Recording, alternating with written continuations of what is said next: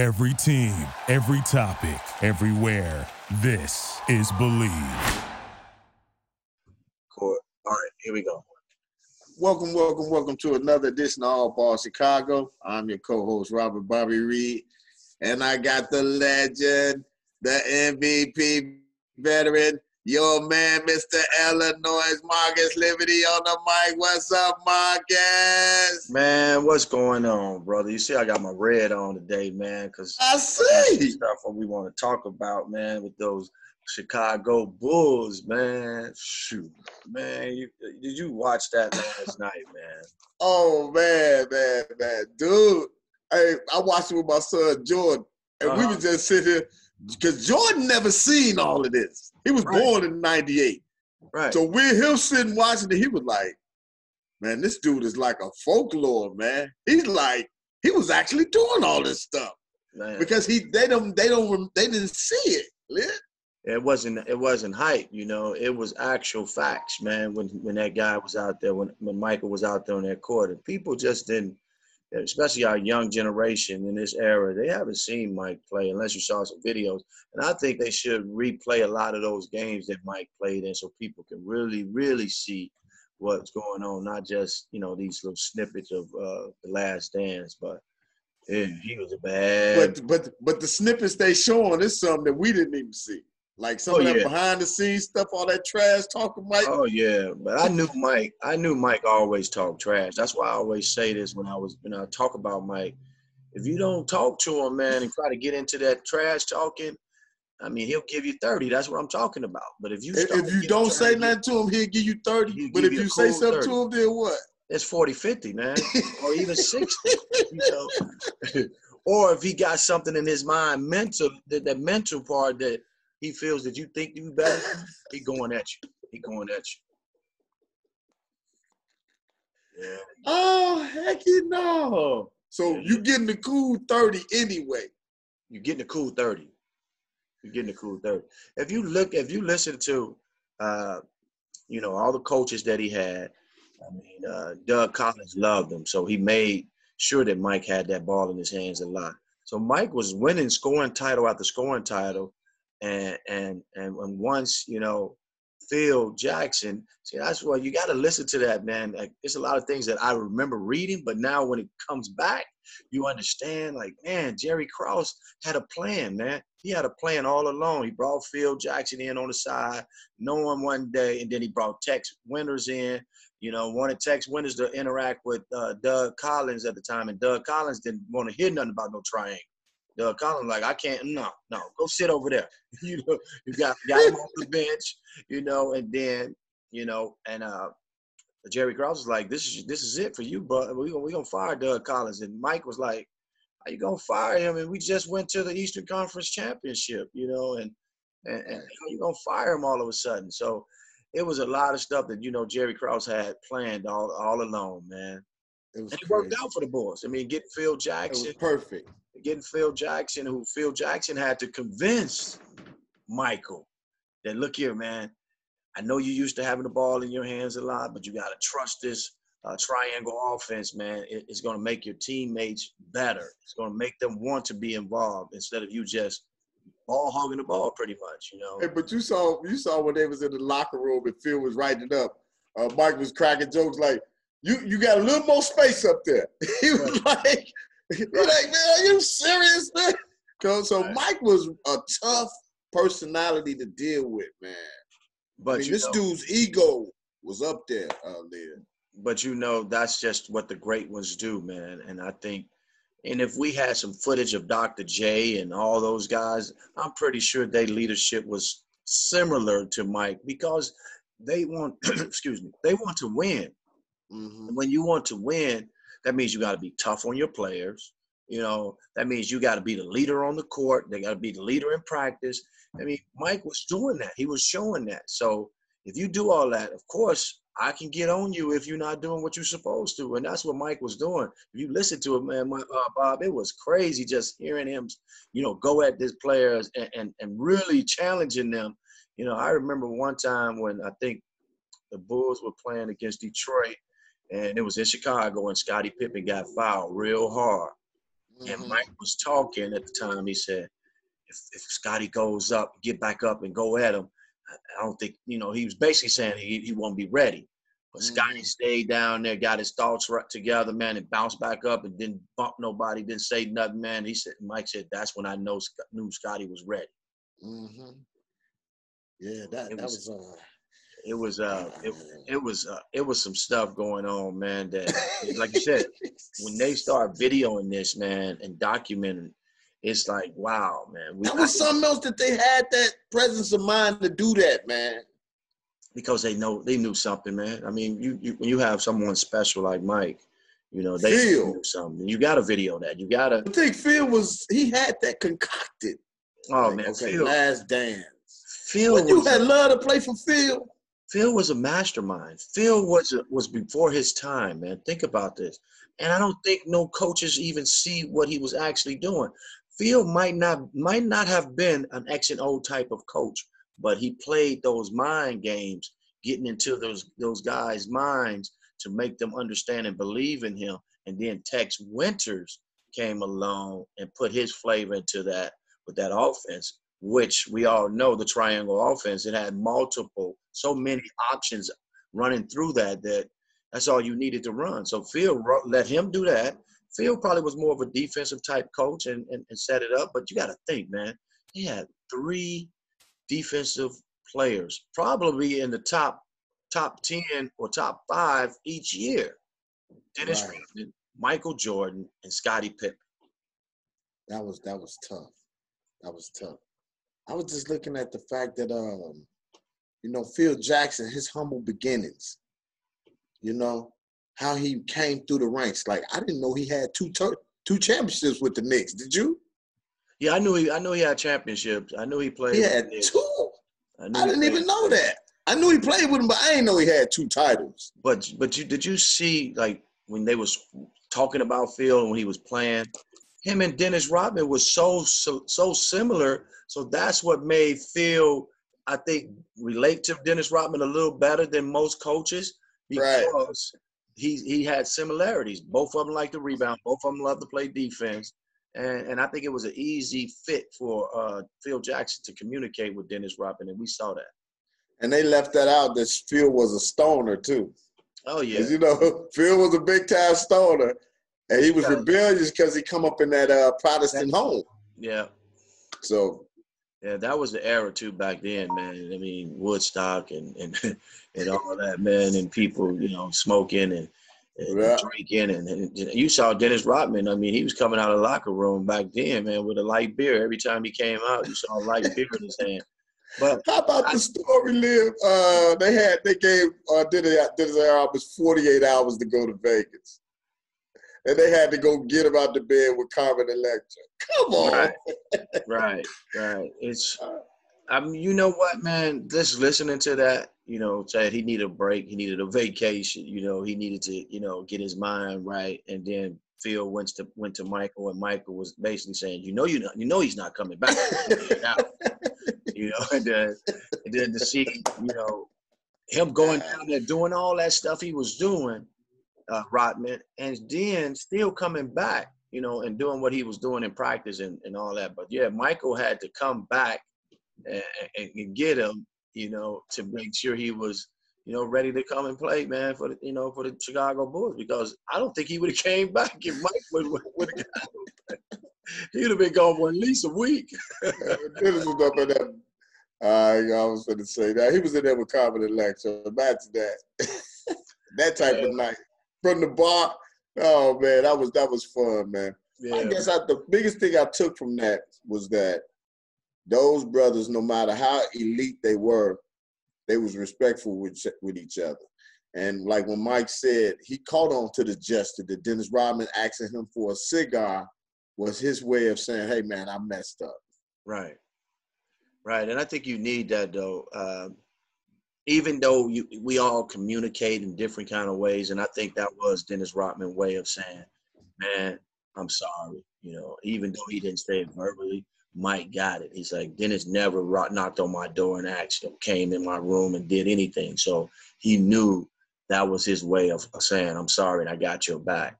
And then just hearing how he had to go to Dennis and let Dennis know, look here, Scotty's not playing right now. I need you. You know, Right. I need you. I need that second player. And Dennis Rodman stepped up, man. You saw it. He started like once Mike gave him that confidence and started believing in him, they took off and started winning more ball games without Scottie Pippen. Yeah. Yeah. That was something else, but let's go back to the fact that they were smoking cigars while they was in the league. Like that's like I'm telling you, man, they were doing a lot of stuff, man. I'm telling you, when I got to the league, I think they was just getting away from that, man. But it was always a cooler full of beers in our locker room, man. You know, so it didn't surprise me about the cigars. I mean, we didn't do it. They didn't do it as much in Denver when I was in Denver, but I'm pretty sure those guys, were smoking. wow. It's cigars. you just think the athlete, he not smoking, he's not doing nothing, but Mike was smoking them Stokies the whole duration, man. No, well, I think he caught on to that later, though. Yeah, like he said, but yeah, the Chicago Bulls Last Dance. I would like to give 2 thumbs up on that. Man, no question. It was. I'm telling you, I usually don't stay up, man, late, and I each Sunday, this is the second Sunday I stayed up the whole time and watched it, man, because I wanted to bring back some of my memories, what I remember watching, Mike play and do his thing, man, and it just got me back excited again, like, man, it actually had me want to go hoop, man. I remember that move when he went against the Lakers, when he went up and then come back up on the other side with his left hand. Like yesterday. Just like yesterday, man. And then to see his shoes, I'm watching his shoe game too. So every time he was playing, I was watching his shoes. I'm like, man, Eric, that was those 6s, that was those 4s, He was just, man. Oh. He was a bad man. But that one year, Doug Collins said, I coached him that year. He was All-Star Game MVP, scoring champ, MVP of the league. What else was he? He was like a 5. No, he was MVP of the regular season. MVP, I think, in the playoffs or something like championship. Not championship. No. He got the scoring title. Yeah, he got the scoring title. MVP All-Star of the league. All-Star MVP and scoring leader. And dunk contest. And defensive player of the year. And defensive player of the year. Yeah. That's everything. That was. And then they fired Doug. But you know what? I remember telling my boys that they was going to fire Doug Collins. I could see it coming. Yeah, I could see it coming. I mean, and you listen to the things that they were saying about Jerry Krause. Jerry Krause was manipulating a lot of things, man, as you watch it. Like, he was putting pieces in behind the scenes when you thinking that, he's just hiring this guy as assistant coach, but he was actually ready to make moves, whenever the time was right, the timing was right. And he made the moves. He was like, you know what?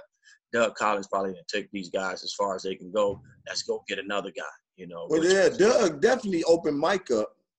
I mean, he drew up everything for Mike. He got Mike to where Mike was able to have total confidence out there. And we can definitely give Doug Collins that. And the coaching for that, too, though. They was drawing up everything for Mike, too.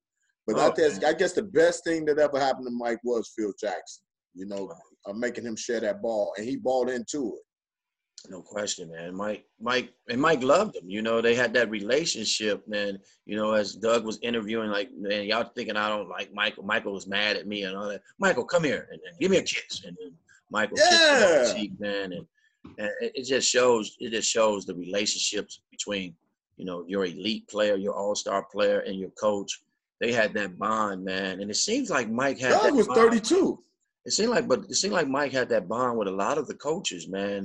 That was coaching him. I don't know too much about the Stan Auerbach one, but Doug Collins and Phil Jackson, he definitely had that great relationship with.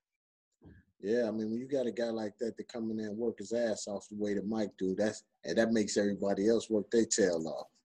You know what I remember watching last night, and I just don't know why, but it seems to me that Horace Grant didn't get enough just due in that documentary. I don't know if they're going to do some more down the road with Horace Grant or not, but it just seems like they just gave us little bits and pieces of Horace Grant, and I thought they should have gave him a little bit more credit because he was a big part of those championships. Only thing was, I think I thought about it once we got off the phone this morning. Why? He wasn't a part of the Last Dance. This was the Last Dance. He was in Orlando during that last 3 championships. I can see someone getting mad, that, yeah, he jumped ship and went over to Orlando and did his thing over in Yeah, he started taunting us too. I mean, I think he was upset because I think he really wanted to stay there, but they put him in a bind, a tough situation, and he jumped ship.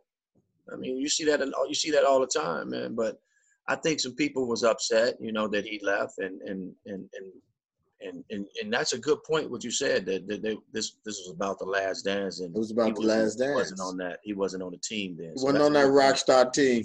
That was a good point. That was a rock star team, buddy. Michael Jordan had mics in his face all that whole duration, man. But we lived through it, and we think back to Chicago during that time. And when they brought Dennis Rodman to Chicago, and nobody wanted Dennis Rodman at that point. But I know they're going to get to this point, and I might be speeding up. But remember when we had Edwards, Sally, and Rodman on the floor with Mike and Pip that year? I remember the players, but I don't remember that starting lineup. I don't think that wasn't no part of when they was winning, though. That was at the end. That was the last part of that Last Dance. When they had Sally, I think, but I remember when Phil used the Detroit Pistons. Yeah, that was during the Last Dance. He used the Detroit Pistons backcourt at one time on the floor with Mike and Pip.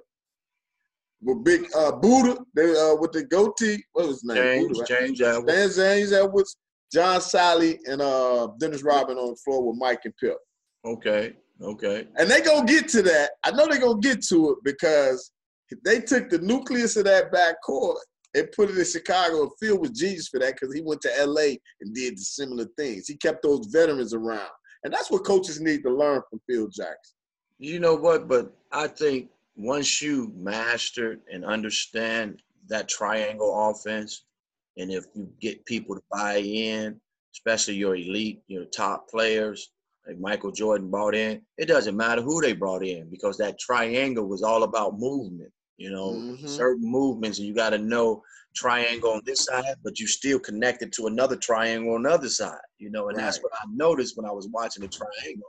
I was like, oh, so this is how that triangle works. Yeah, it just keep rotating, like it keeps moving, man. If you pass to one guy in the post and you cut through the other side, and that guy comes and replace at that angle, it's a triangle on the other side. So that's how they were breaking it down, man, and it was beautiful. So think about that. Beautiful basketball. So if I go to the Lakers and I have a player, we're gonna say the name, Kobe Bryant, who's similar to Michael Jordan, who's ball dominant, but if I can get him to buy into what we're doing as well, I can win championships because it's so much similarity. But now you got the big fella down low, Shaquille O'Neal, that makes that triangle even more crazy. Think about that. Because now I got the outside and the inside present. Nasty. Crazy. Yeah, I think that Lakers team was definitely loaded, and they thrived off of that. What do you think, though, with Tex Winters being there, why didn't he get a head coaching job? Was he just an offensive coach? No, because he was. I think he was coaching in college or high school. They showed some of the stuff he was doing when he was breaking down that the triangle offense. Because that's how Jerry Krause met him. Because he was like, man, this guy is so in detail with that offense that I like it. And I think it can work.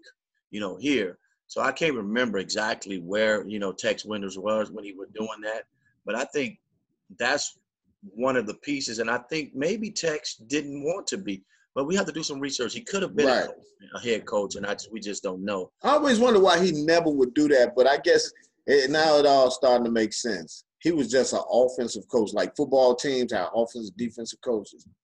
I want to give Jerry Krause genius status after that documentary, and here's why.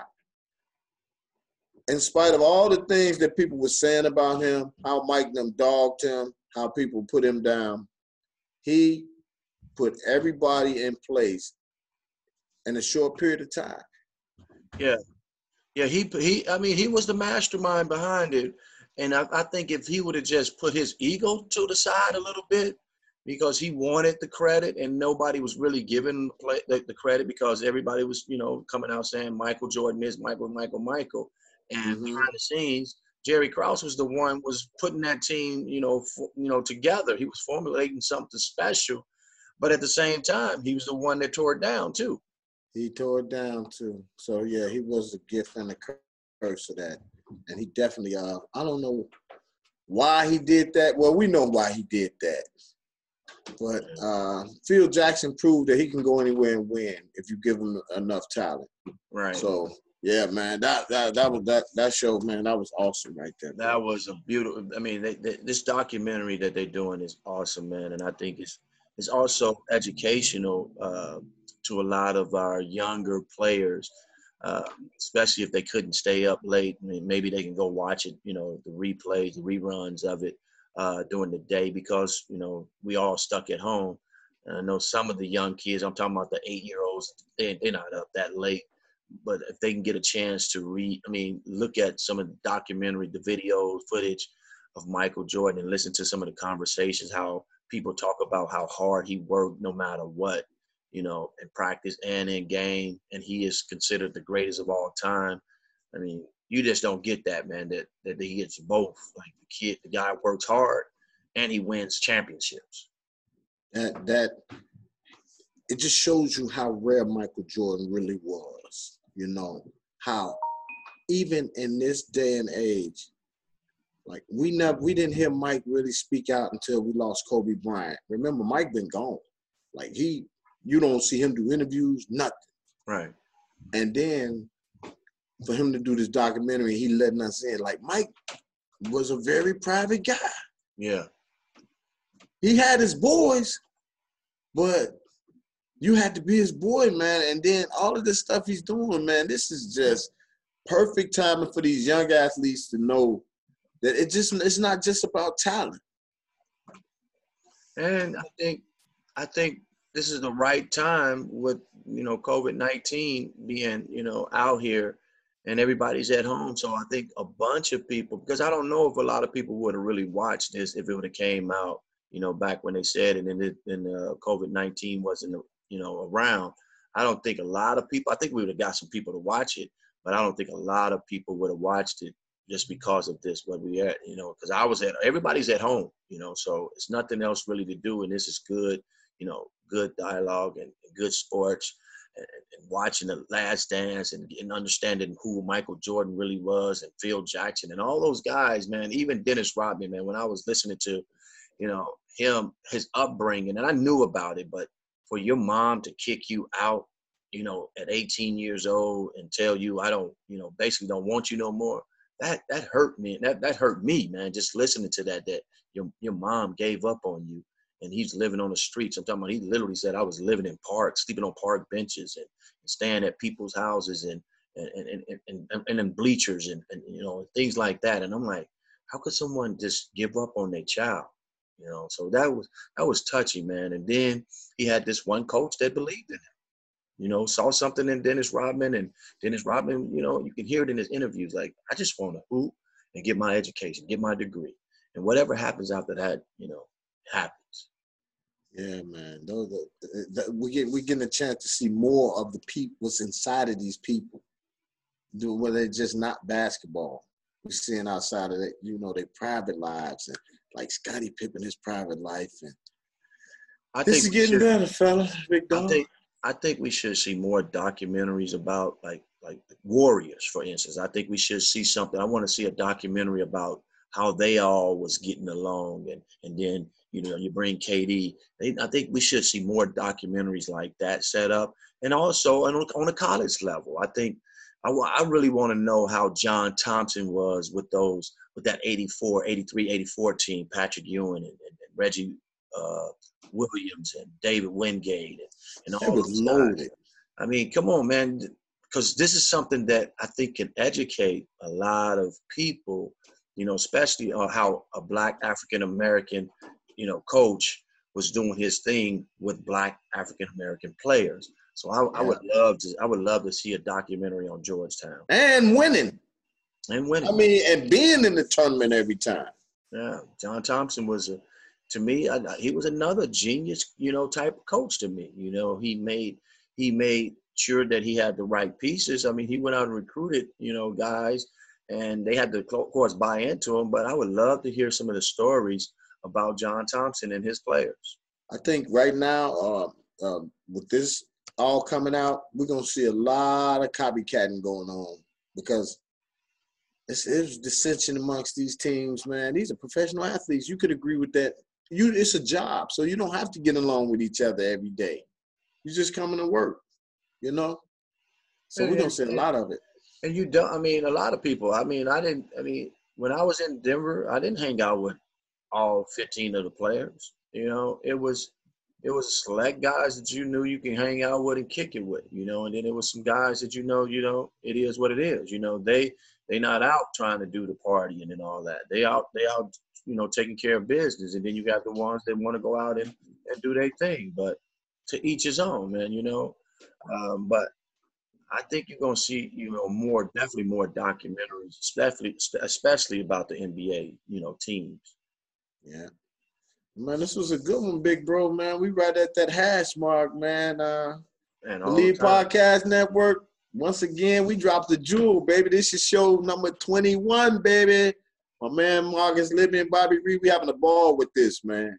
This is a lot of fun, bro. Yes, sir, man. So I enjoyed it, man. I can't wait till the next one, again, drop next Sunday. And again, man, we'll be chopping it up and talking about what's going on and just giving that heat, man, like we always do, and loving what we do and not trying to knock on anybody. We all about trying to uplift people. So that's what our podcast is all about, All Ball Chicago.